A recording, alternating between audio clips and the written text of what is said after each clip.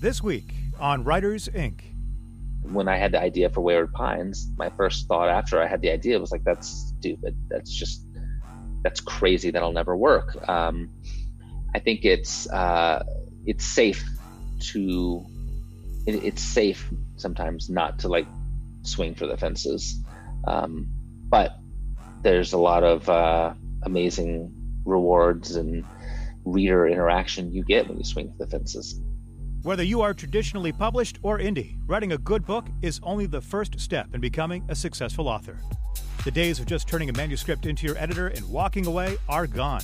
If you want to succeed in today's publishing world, you need to understand every aspect of the business: editing, formatting, marketing, contracts. It all starts with a good book.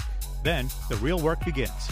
Join international best-selling author J.D. Barker and indie powerhouse Jay Thorne as they gain unique insight and valuable advice from the most prolific and accomplished authors in the business. The publishing world is changing, adapting. Do you have what it takes to become a full-time writer? If you're willing to do the work, we'll give you the tools. Get your notepad out. School's in session. This is Writers Inc.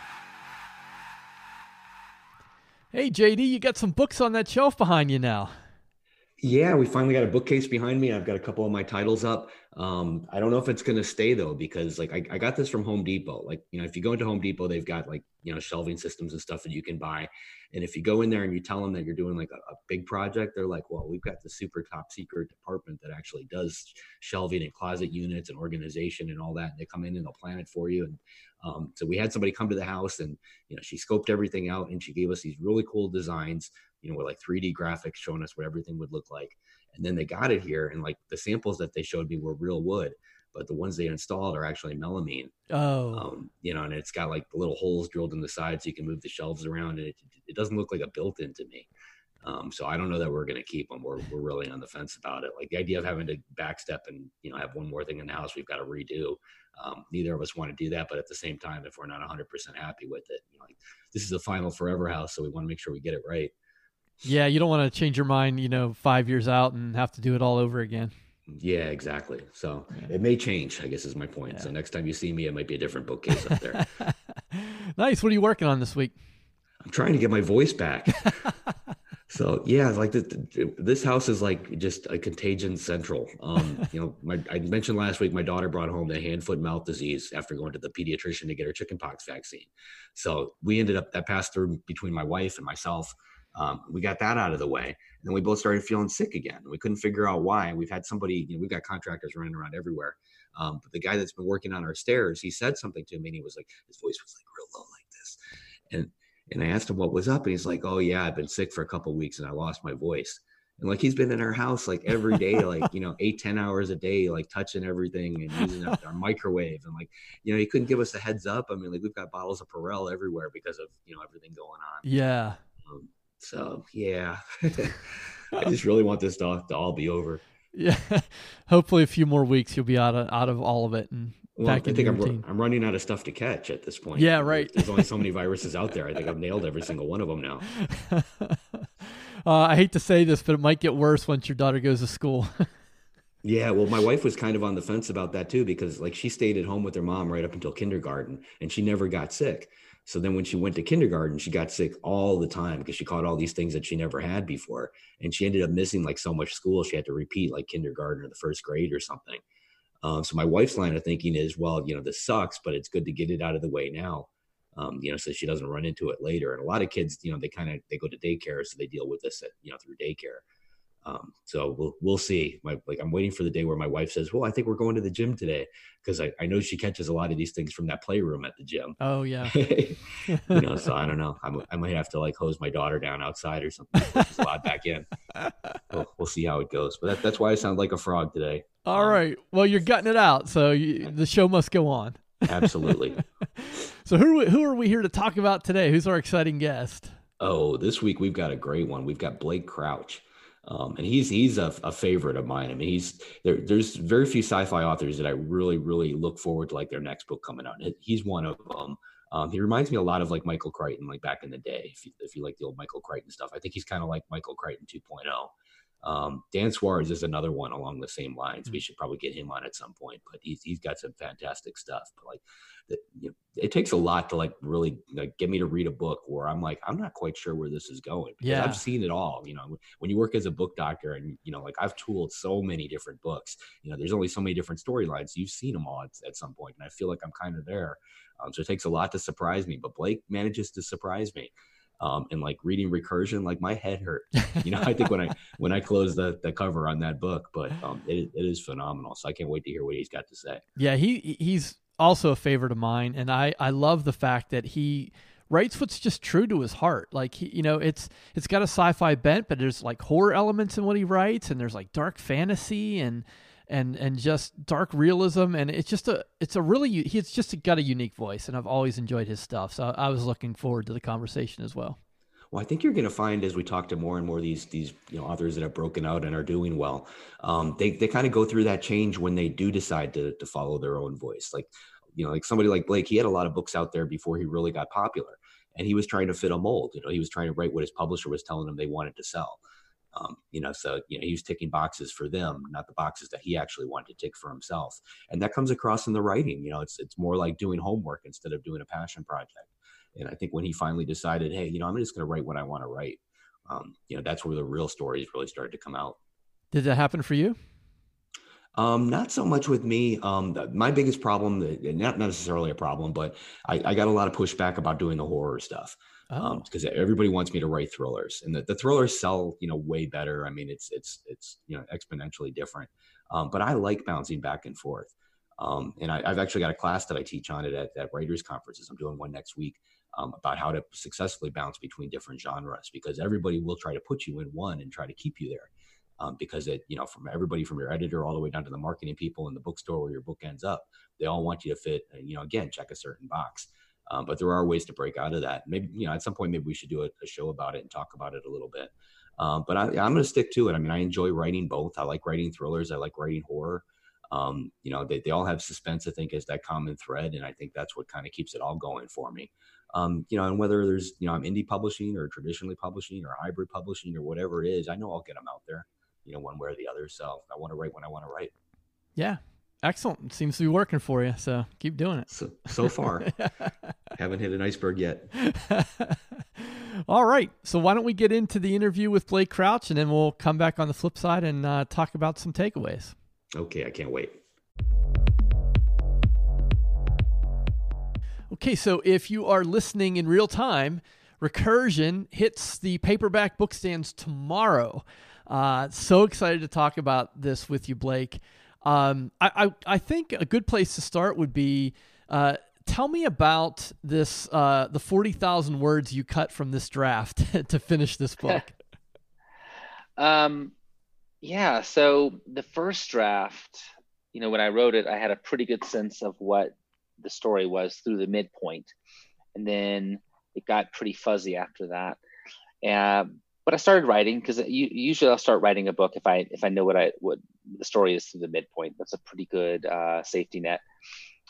And I got to the midpoint and I just kept writing. And kind of the rest of the book basically unfolded at this hotel memory, which I don't want to be too particular about. I don't want to spoil anything for those who haven't read it. But it just was this really long kind of protracted scene there, which I liked, but I don't know. I finished it and then I kind of read through it again and I thought, well, this is really cool, but I just don't feel like it's doing all the things this premise could possibly do. It felt like it was still being a little tentative.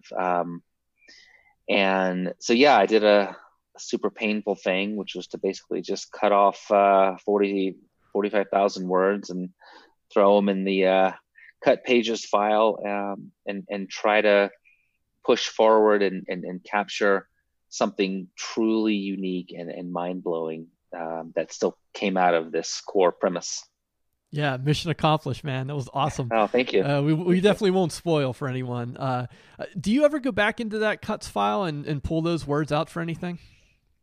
Yeah, I mean, there's stuff I cut from Recursion that, not from the back half, but like there was a scene just a few days ago that I had originally written for Recursion and I loved it, but I could feel that it wasn't quite organic to that story, but I saved it. And this new book I'm writing it just slid in like hand in glove. So it's all never throw away your cut pages. You never know when you might be able to repurpose them. Absolutely. And digitally, there's no reason to get rid of them. No. Yeah. Let's talk a little bit about false memory syndrome. I'm fascinated by this, as I know you are. Can you tell everyone what it is and sort of how it works into your premise? Yeah, false memory syndrome is, I guess, for lack of a better explanation, a grand extrapolation of the Mandela effect on a global scale. So the Mandela effect is a real phenomenon. It was, I think, discovered maybe 15 or so years ago. It's not terribly old. And it's essentially, it tries to pinpoint this phenomenon that we're all aware of, where, for instance, Nelson Mandela, that's where it came from. Some people have a memory of Mandela dying in prison back, I think, in the 80s or 90s. And obviously he didn't, but people have that false memory. People have this false memory of the series of books called the Berenstain Bears. In fact, they're the Berenstain Bears. I remember them as being Berenstain. I can still see the cover of those books, and it's spelled a particular way. And there's other instances of this Mandela effect that have been documented. And I just thought, what if that went beyond random facts like Nelson Mandela's death or not death in prison and an obscure children's book series to like people in our lives? Like maybe we have the Mandela effect regarding the person we thought we were married to and they aren't, or having kids, or the house that we live in, or the job that we have. And then I started thinking, well, what could possibly give rise to an effect like that? And that took me down the path of this memory chair that Helena creates. Yeah, it's quite amazing. And I think we were both born in the 70s. And as I'm reading Recursion, I'm having this thought about, I'm wondering what you think the difference is between memory and nostalgia, because anything for the 80s or 90s right now, I'm a sucker for. And but those aren't my memories. So how do you reconcile those? Well, I think nostalgia has a lot more emotion to it than just a random memory. Nostalgia suggests that it is. Well, I don't know. I think is it Greek? I think nostalgia comes from a Greek word that essentially means the ache of an old wound, which I think is so beautiful. In other words, it's a memory of maybe a more perfect time, or at least it has that sort of sheen of perfection in our minds now, and it's something that we have an almost unrealistic view of, and we sort of idealize it. That's what I think nostalgia is. I think it's kind of the idealization of memories. Yeah. Is it true that memories get reprocessed every time they're recalled? So a memory that you have 5 years ago is going to be different than that exact, in quotes, exact same memory today? Yeah. The mere act of recalling a memory and remembering it changes the memory. It changes how the neurons interplay and all work in concert to bring that memory forward. So yes, which means the more you remember something, the more you change the memory of that event. Yeah, it's fascinating stuff. Yeah. A bit of a sort of technical question, and just has to do with if you can give us an update on where things are. I know this was Netflix with Shonda Rhimes and Matt Reeves. Is that still on the tracks and in motion? Oh yeah, still in process, still moving forward. I'm told it's up next, so we'll see. Oh, good. I'm not involved in that in the way I am in some of my other properties, so I'm not writing it, and so I'm a little more out of the loop than I would normally be. Are you more of a story consultant? Is that sort of I'm an executive producer on it, but I'm not creating the show or the movie. I mean, it's still kind of up for debate if that's going to be. I think it's going to start as a movie and then branch out into TV shows. Okay. Of course, that could change. Okay. Yeah.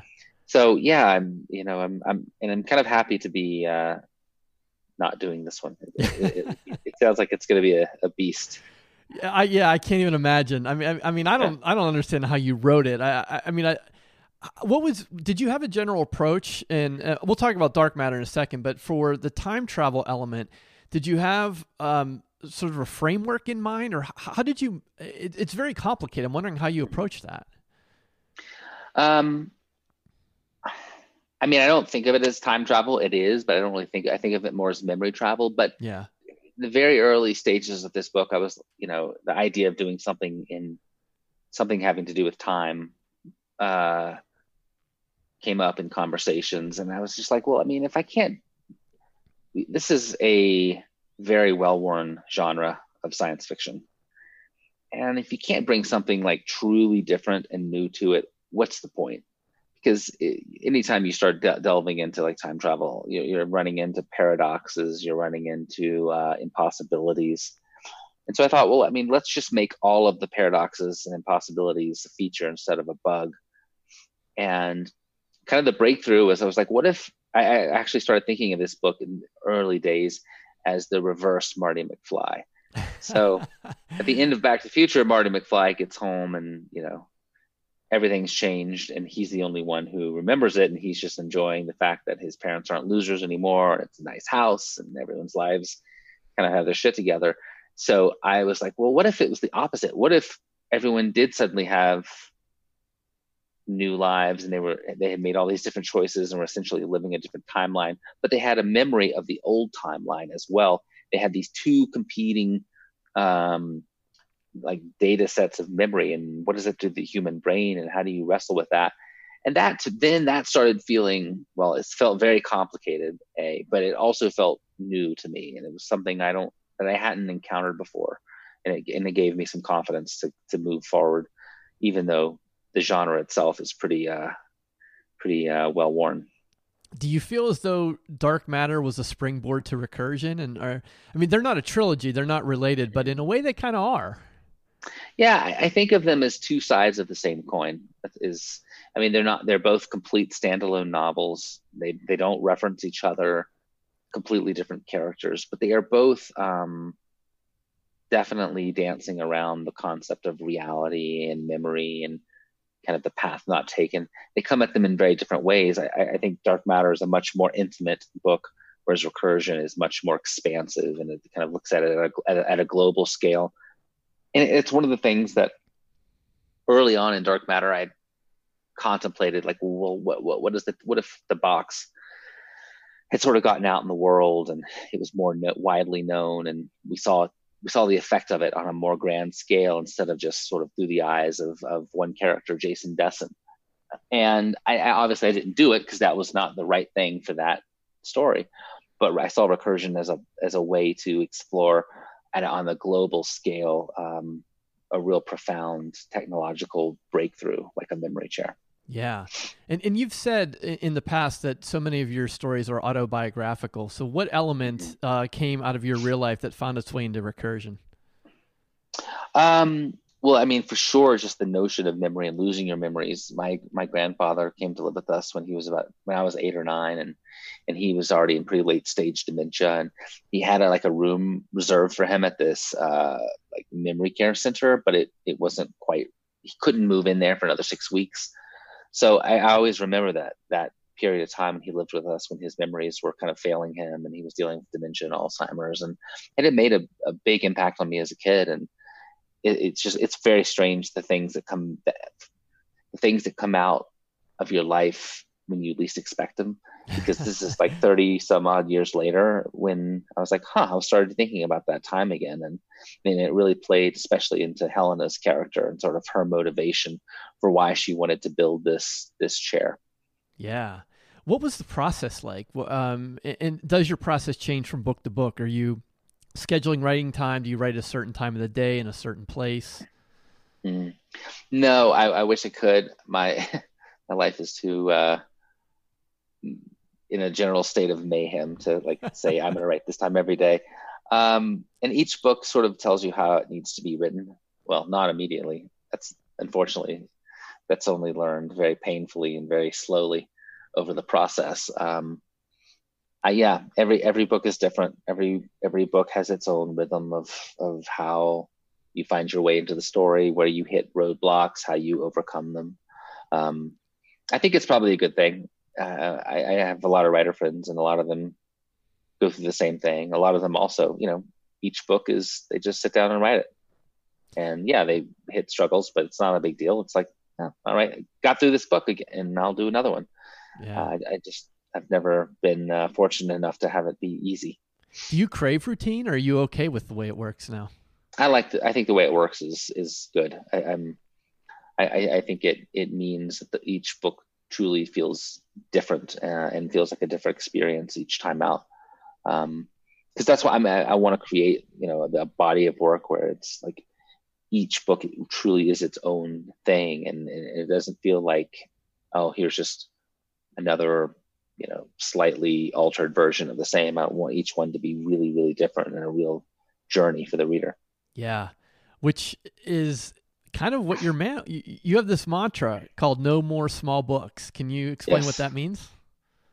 It just means, well, starting out in my career, I wrote some smaller books, and in terms of having I think a small reach to an audience, like my early books, Desert Places, Locked Doors, those were really dark crime fiction, brutal. And I'm very proud of those books, but there's only a certain segment of the population that was going to ever read those. And it just came to a point in time where I was like, I want to write bigger ideas. And I think a lot of times why writers don't chase those is because they're just afraid, because the first time you say, hey, I'm going to, like when I had the idea for Wayward Pines, my first thought after I had the idea was like, that's stupid. That's just, that's crazy. That'll never work. I think it's safe to, it's safe sometimes not to like swing for the fences. But there's a lot of amazing rewards and reader interaction you get when you swing for the fences, especially when you put not yourself autobiographically, but like where you channel things that you're going through in your life and you aren't afraid to put them in the books. I think it can make them much richer. Yeah. Yeah. You had a self-described writer crisis a few years ago. How did you get into it, and how did you get out of it, if you're out of it?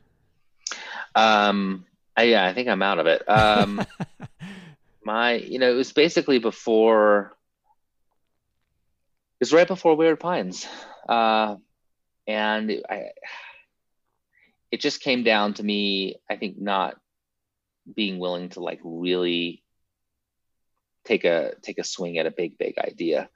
And once I started doing that, and also just taking the time to, like, it's okay if I'm not publishing a book every year, if it takes 2 years or 2.5 years, as long as what I ultimately put out is like the very best that I can do, and I feel like I'm breaking some new ground, that's all that matters. Yeah. You also did some co-writing earlier on in your career. Are you dabbling with any of that now? No, it's all just me alone in the room now. You like it that way? I do. I love the co-writing too. I wrote a book called Dracula's with Jay Conrath and F. Paul Wilson and Jeff Strand. It's just still the most fun I've ever had writing. It was just a pure joy. Yeah. Yeah, Conrath is a character. I can't even imagine what that was like. Yeah, he is. Yeah, he is. For listeners who might not have read your stuff, your style is very cinematic. Is that something is that a way you've always told stories? Has that evolved over time? Where's that come from? I don't know. I think it's always kind of been that way, even from early on. I just tend to really see. I mean, look, I don't know how other writers do it or what that is like to be inside their brains while they're writing, but I very vividly see scenes unfolding as I'm writing them. In fact, I have sometimes a harder time with transitions because, if you're writing a transitional period where you're like, say, covering several years or several months or even several weeks, and it's not like an in the moment, in real time scene, those are the ones that always take me a little more time to get those right. Whereas the scenes, if I can just like be in the moment and see what the characters are doing, wearing, saying, that comes so much easier. Yeah, that's That's interesting. How much of your storytelling is planned versus spontaneous? It's a mix. You know, Yeah. I do make plans because you can't just run 100% of the time on spontaneity. But the best things that happen are spontaneous, and they sort of intrude and overwrite what's been planned. So I'll make up the best outline I can, and I think I know where things are going. But it's one thing to write up a description of a scene. It's a complete other to write the scene itself. And once characters start talking, and once you're inside their head, you know, the book becomes a very different thing. So as long as you're keeping an open mind and not, blindly following the outline, and you're allowing things to organically change, that's where I think the real like surprising plotting comes from. Mm. Yeah. You were one of the guys I remember reading very early on, along with Scott Nicholson and Conrath, and Oh yeah, yeah, I remember those guys. like and, back in the run days, and yeah. yeah. Yeah, you were kind of in the indie publishing circles there and around those guys, and I'm curious now, 10 years later, you know, what's been the most significant change you've seen in the industry? I mean, my career has been has had a lot to do with sort of reacting to what was happening in the industry and then making changes. So like early on, my first foray, it was being published by St. Martin's Press, and that didn't go so great. And I probably wouldn't have had a career if the Kindle hadn't come around, and if KDP hadn't come about, and there hadn't been another option for writers to publish. And I jumped into that. I was an early adopter on that, and started publishing some of my backlist stuff. I published the only frontlist thing I ever published, like what I think of as like A+ material, brand new frontlist, was Run, and I published that on KDP in 2011 because I couldn't find publishers to publish it. Yeah, they're like, your track's too bad.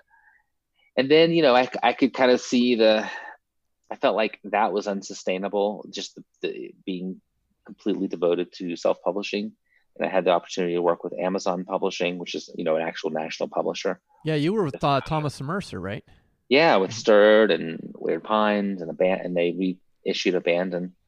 And then, in I guess 2014, I was able to go back over to traditional publishing over at Penguin Random House with Dark Matter. And I've been just really so happy to have gone back over there and for that to be working out as well as it is, because I'm not in a position now where I have to constantly second guess. I mean, I still have to be aware of it because like nothing lasts forever, but I don't have to constantly second guess like the viability of self-publishing or Amazon publishing or whatever. Like when they bring out one of my books, it's a huge ramp up, and they do it with such care and attention to detail and attention to the fan base. It gives me the freedom to be able to focus more on writing the books and taking the time it takes to write these books. Because if you're self-publishing, you don't have the luxury of publishing a book there's almost 3 years between Dark Matter and Recursion now, and that's not something I would prefer to have happen again. I would like to publish every other year, but you can't do that in self-publishing. You've got to keep feeding that beast, and that's okay for a time, but what I really want to do is just write challenging, sprawling sci-fi books, and they just unfortunately take a minute to get my head around, and I can't think of another scenario where I would be able to write these kinds of books. Yeah, I mean, if you want to write, quote, small books, then you can kind of pump them out rather quickly, make them somewhat formulaic. But if you're looking for these grander ideas, yeah, that's not something that you can just cook up in a matter of 5 weeks or 6 weeks. Yeah. So I guess a good way to kind of come full circle and close our conversation is I've asked you about the past, your experience in publishing. I'm wondering if you have any thoughts on what the next, say, 5 to 10 years look like for the industry. Well, I don't know. It's an interesting question. I'm very curious to see what happens with Barnes & Noble. what happens, how the independent bookstores continue to thrive, and they really are thriving. I in 2010 or 11, I would have, I kind of thought print was going to die. I thought it was going to go away. I didn't think that audio would be such a huge deal. I don't know. If I had to just guess, I don't think anything radical is going to change in the next 5 to 10 years. I think, I hope we get to a place where when a customer wants to buy a book, there's an easy method for them just to buy all formats with a click. And like you get the hardcover, you get the ebook, you get the audio, and just to continue to add to that seamlessness of which format do I want to read? I mean, because I can only extrapolate from my own behavior, and when I'm reading a book, I have it in I have it in hardcover and I have it in audio, and I go back and forth between the two. I am drawing back, I would say, from ebooks in terms of reading on the Kindle. I like to edit my books on the Kindle. I know that's weird, but I'll send pages to the Kindle just to read it just to see it on a different size screen and different font. It helps me look at it with fresh eyes. But I don't know. I think the physical book itself is such a cool, special thing. I don't think it's going to go away. I'm curious about book clubs. I think Book of the Month Club is becoming a real force. I'm curious to see how that continues to impact the publication of my hardcovers and other people's. They've been great for Dark Matter and Recursion, and that fan base is completely separate from, say, your e-reader fan base, your audio fan base. I don't know. I think it's going to continue to be a pretty equal split between print, audio, and e. But I don't sit around looking in the crystal ball as much as I used to. A lot more about the stories than the industry, which maybe that's not a great thing, but I know it's a good thing for the books themselves. All right, that was Blake Crouch. What'd you think there, JD? Man, he is an impressive guy. Just across the board. I mean, one of the things that kind of jumped out at me, and I never really thought about this before, but he mentioned when he writes the in the moment scenes, those are the ones that he feels the most comfortable with. And you had right before that, you had told him that his work is very cinematographic, and I've gotten that quite a bit too. And I've noticed the same thing. I never really thought about it that before, but when you write a scene that's in the moment, it really does feel like it's a movie, like it's flowing. And I personally, I agree with him. I find it way easier to write those than to write, a couple paragraphs that covers like a large passage of time. I've always had trouble with those because to me, they feel very much, like passive voice, like it's like I'm just trying to do an information dump to keep everything moving forward. So that kind of jumped out at me. And the other thing that he brought up was something that I totally agree with. I'd love to see some kind of one-click option when you buy a book. Yeah. So you go out there and you buy the print book, and then automatically the ebook and the audiobook are included. Some kind of bundle deal. And it's funny because Amazon does offer that. As an indie author, you can like price your ebook at like a lower price if they pick up one of the other formats. But the traditional publishers, they don't want any part of that. They like to force everybody to buy the different ones. But like Amazon's really got that system tight. If you take advantage of it, you can listen to an audiobook. Like in my case, I go for a run every day when I don't sound like this. And I listen to the audiobook, and then I get home and I load up the Kindle version of the same story, and Amazon, their system keeps those two things synced up for me. So it always knows where I am between the two, so I can follow the same story. And that changed something for me because, years before when that wasn't available, I had stacks of books everywhere. So I had, print books that I was reading. Then I had audiobooks that I was listening to, and then I had ebooks on my Kindle. So I was reading 3 or 4 books at the same time. Whereas now I can read just the one book and, get through it a little bit faster. And it's more fun that way. Yeah. Yeah, I agree. He had some really interesting stuff too around career trajectory, which we kind of talked a little bit about before the interview, but his mantra of no more small books. I love that. I love that idea of going big, like going bold, and how that kind of changed his career. Yeah, well, I mean, it comes back to what we were saying earlier. You just kind of have to write what you're feeling and what you really want to get down on paper, and that's what he's doing. And he's fine with it taking a year or 2 years or whatever to get that book out. Some people can do that, and then other people are on that trajectory that he was on before, where oh, I got to get a book out every 6 months. Like there's indie authors out there that are trying to publish a title once a month, and they're 200 pages long. They don't have time to edit them properly. The story is weak at best, just because there's no thought really put into it. Blake's doing it the right way. I mean, the other thing he mentioned was he cut 45,000 words out of recursion. Half of writing is knowing what to take out, and to be willing to do that. And he's right. I mean, like I do the same thing. Like I cut all those things out. I paste them into a special document, and I revisit them either for that book or for another book. I highlight the ones that I think might fit for something else, or if they lead me down another path. Other things you can use them for. Jeffrey Deaver tends to pull a lot of that kind of stuff, and he'll write like a short story. Kuntz does it too. So he's got companion short stories that are like little spin-offs of the novel. So when he releases the novel, he can put out 2 or 3 short stories.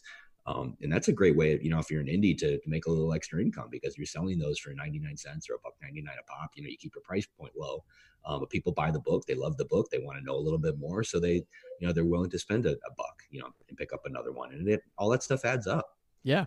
Yeah. Or you could even use them as lead gens. You could use them as like a way to get people on your mailing list too. Yeah, absolutely. I mean, they're all tools. There's every word you put on paper is useful in some way or another. Yeah. Yeah. Well, yeah, I was thoroughly enjoyed the talk with Blake, and he had some really great things, especially around how he writes, and I think I can't wait to see what Shonda Rhimes and Matt Reeves do with his. I guess it's going to be a movie and a show, from what I'm understanding. That's what he was saying. And like I'm on the opposite, I'm in the same boat that he is on a lot of these projects. They all kind of float that sort of thing. Like, oh, we're going to do a movie. We're going to follow it up with a TV show. And until they get everybody in a writing room and they figure out exactly what they're doing, I don't think they're quite sure. Yeah. But they're going through that process. They're feeling it out. And, his stories, they are big, so, one of the problems that you run into, like with Fourth Monkey, when I sat down and talked to the film producers, they immediately told me about all the things they had to cut out of the book in order to get the movie down to 2 hours. We're going to take this character and combine them with this character. We think this person should be a female. We're going to do this, we're going to do that. And you end up losing a lot. And when you talk to the people at like HBO and Netflix and Hulu, they're the opposite. They're like, well, we love the book as is. What did you take out of the book? Like, what extra material do you have sitting around out there that nobody's seen yet? They love alternate endings. So if you write like the book I'm writing now, I think I've got 4 or 5 endings down on paper now. So that they can actually end the TV show in a different way than the book ends. And, all that material, again, it's stuff that you cut out when you write the book, but it comes back and it helps you. Yeah. And he had mentioned he's an executive producer. Depending on the project, a lot of times like I'm an executive producer on all of them. I've only been called like twice for my input. They try to keep the authors at an arm's length.